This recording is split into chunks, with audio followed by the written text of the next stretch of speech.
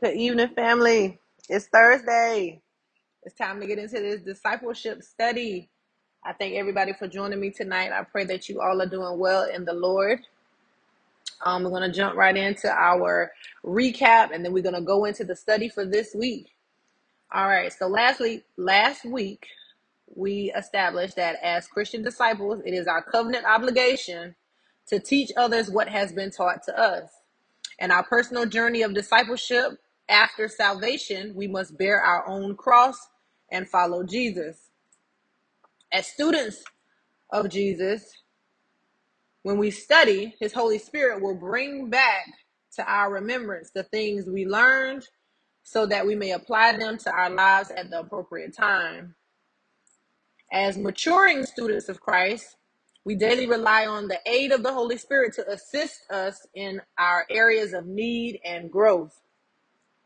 As Christian disciples, we represent truth and life in a world of deceit and darkness. Christ has commissioned us to be light in darkness. What we have to offer others is the good news of Jesus Christ, which provides salvation from the bondage of sin.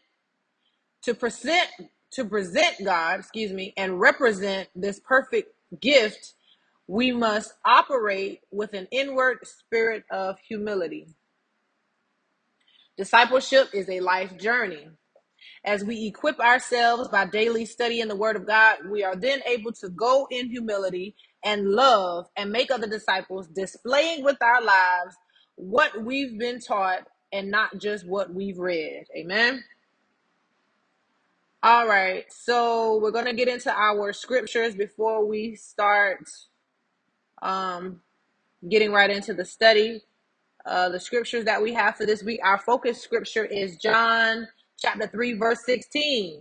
For God so loved the world that he gave his only begotten Son, that whoever believes in him should not perish, but have everlasting life. Our supporting scripture is Romans chapter 5, verse 8.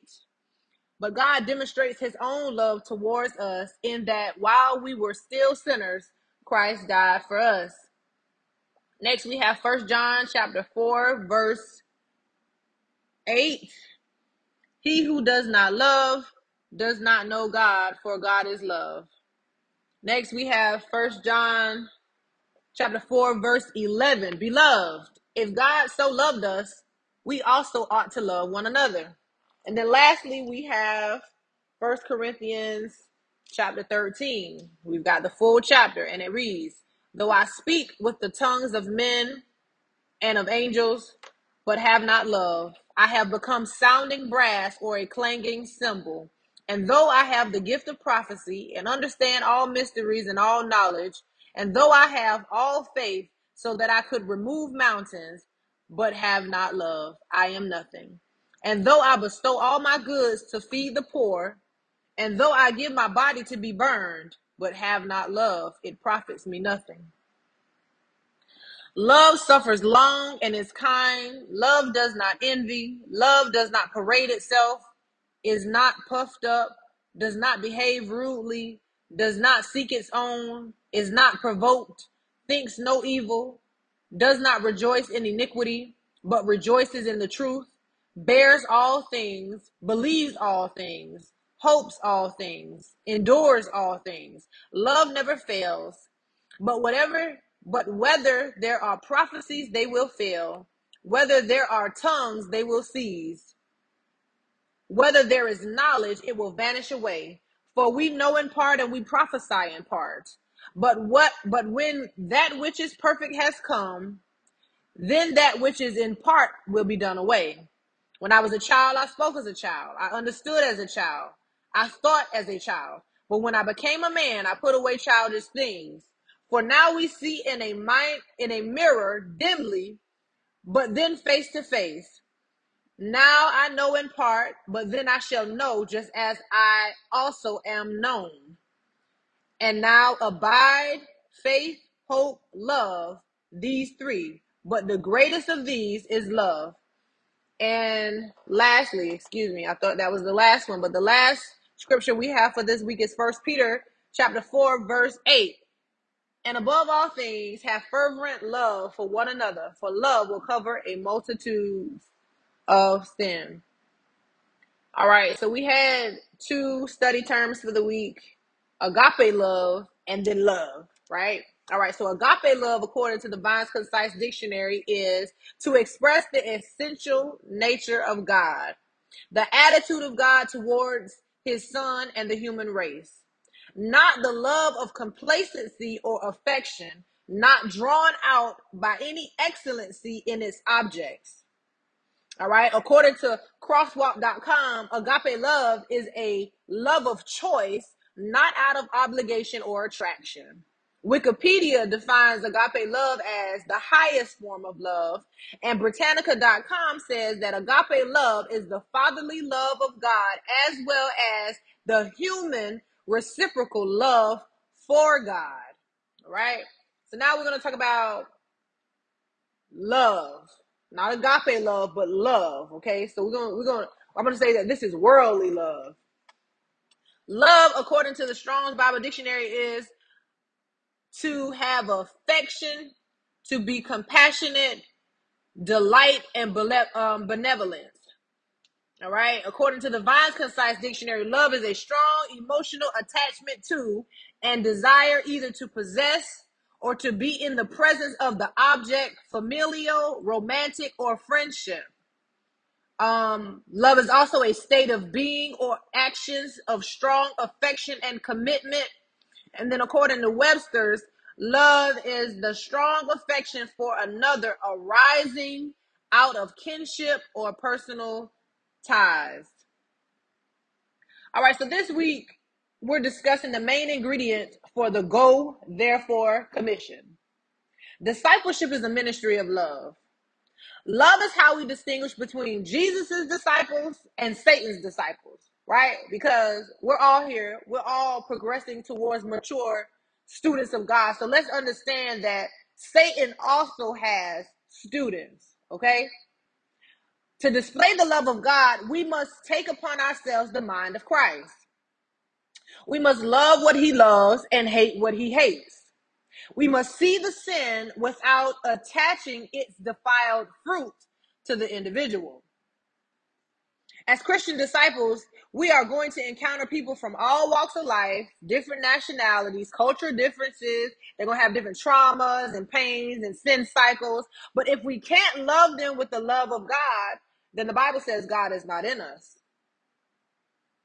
While we were yet sinners, okay, let's pause on that for a moment. While we were yet sinners, this means while we were fornicating, while we were drunk, while we were thieving and lying, while we were full of jealousy and envy, God still loved us. And he loved us so much so that he gave us the one thing that would cleanse us from all unrighteousness and loose us from the grips of hell.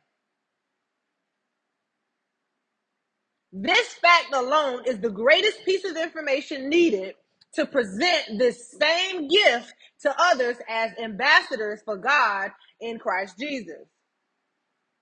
Now, the requirement for salvation is to accept Jesus as your personal Lord and Savior, right? So then after you accept Jesus as your Lord and Savior, you need to repent or turn away from wickedness and sin no more, okay?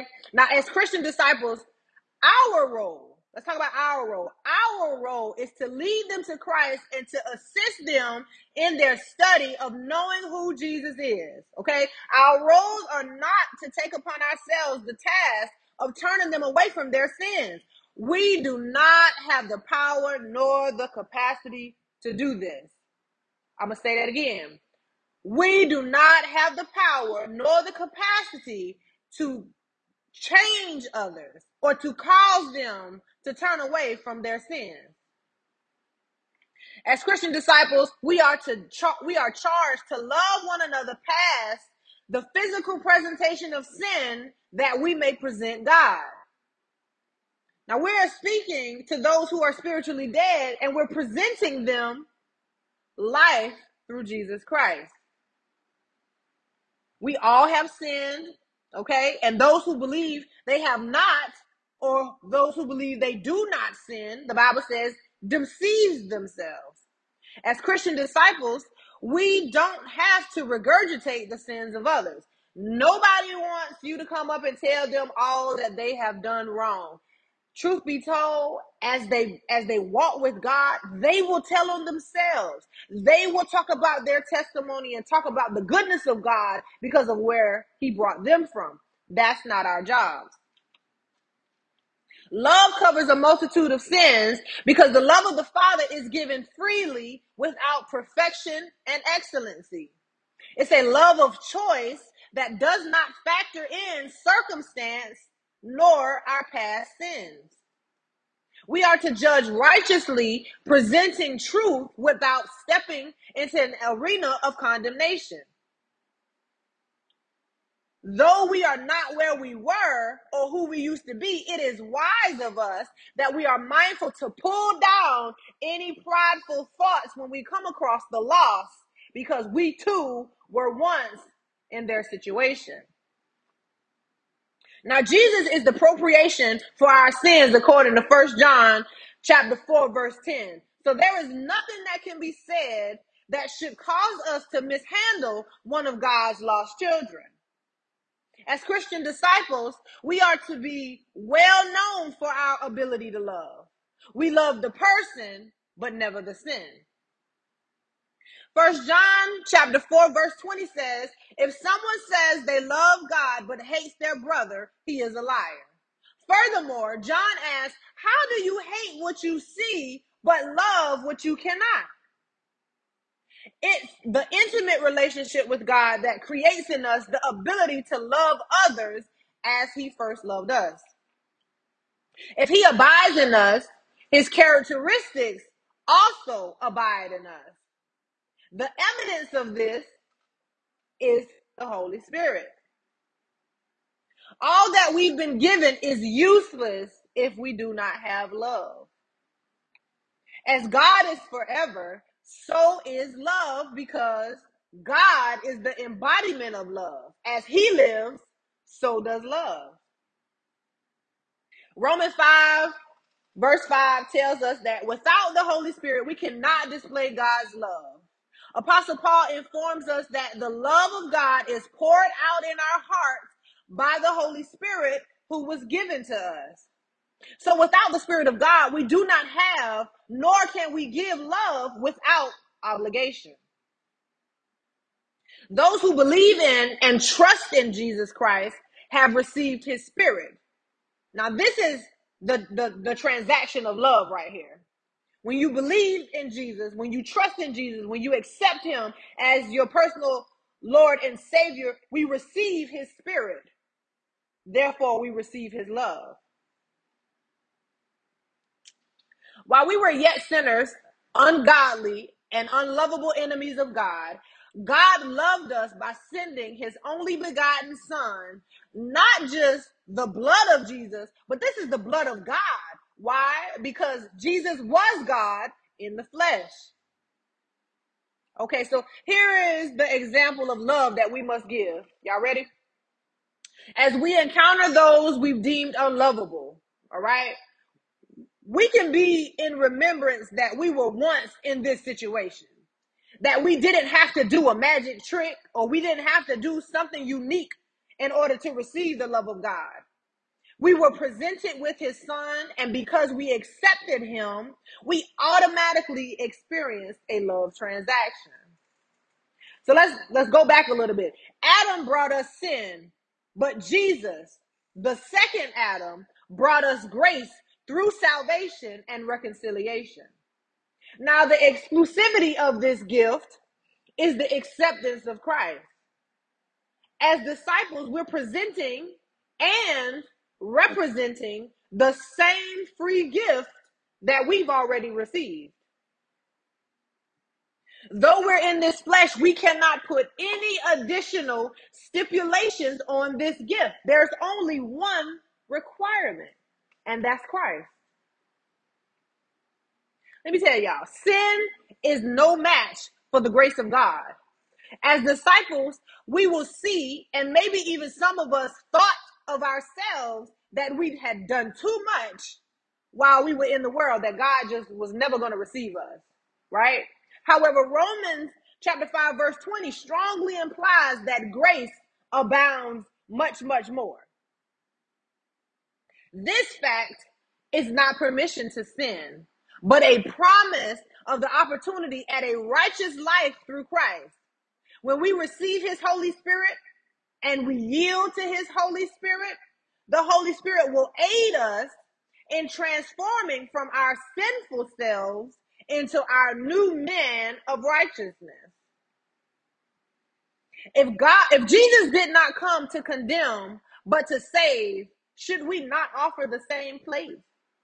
Redemption through Christ, rightfully dividing the word of truth, brings about conviction and not condemnation. John 3:18 says, without Christ, they were already condemned. Therefore, it's not our plight to further condemn those who are lost. God loves all creation, and therefore all of creation has an opportunity to receive and experience the love of God through his Son. As disciples, we are presenting unity with God to the lost. In love, we present spiritual life to those who are spiritually dead. And we had one meditation question for the week. And the question is this: how does your love differ from the world? All right. So we know that this particular Bible study, the way we run this is all personal meditation and what Holy Spirit is revealing unto us. So my answer to this question is, at this present time, my love is conscious. I'm conscious about it. I desire to give agape love, but I'm progressing in that capacity. I can say in the past, my love was obligatory. Okay. You had to do something in order to receive my love in the past. But the more I die to myself daily and yield to the Holy Spirit, I am able to visibly see and tangibly notice my ability to extend God's love and compassion without similarity of things, familiarity of people, or circumstantial kinship. So my love is progressing. But we have a clear example of what love is and what love is not in the love chapter. All right. Paul tells us that love suffers long and is kind. Love does not envy. Love does not parade itself, is not puffed up, does not behave rudely, does not seek its own, is not provoked, thinks no evil, does not rejoice in iniquity, but rejoices in truth, bears all things, believes all things, hopes all things, endures all things, and love never fails. If God is love, then we know these descriptors of love should also be our descriptors of love. God suffers with us. He's kind to us. He does not envy or parade himself. He's not puffed up, nor does he behave rudely. He is not provoked. He thinks no evil. He does not rejoice in our iniquities. He rejoices in truth. He bears all things. He believes, hopes, and endures all things, and he never fails. We already know the greatest example of love there will ever be. Now, we can't be God, but we have the Spirit of God in us. That Spirit, his Holy Spirit, will assist us in producing not the love of the world, but the love of God. Amen. All right. So I'm going to open the floor up, and I'm going to say the same thing this week that I said last week. Whatever Holy Spirit is sharing with you, this is how you strengthen your faith. This is how you put the enemy underneath your feet. Whatever the Holy Spirit is sharing with you now or in your study, share it with the group. We are sharpening. We are iron sharpening iron. We are in discipleship training. We are gaining from each other. All right. So I want everybody to take an opportunity now. Don't raise your hands all at one time, but take an opportunity now to release whatever it is that God has revealed unto you. Amen.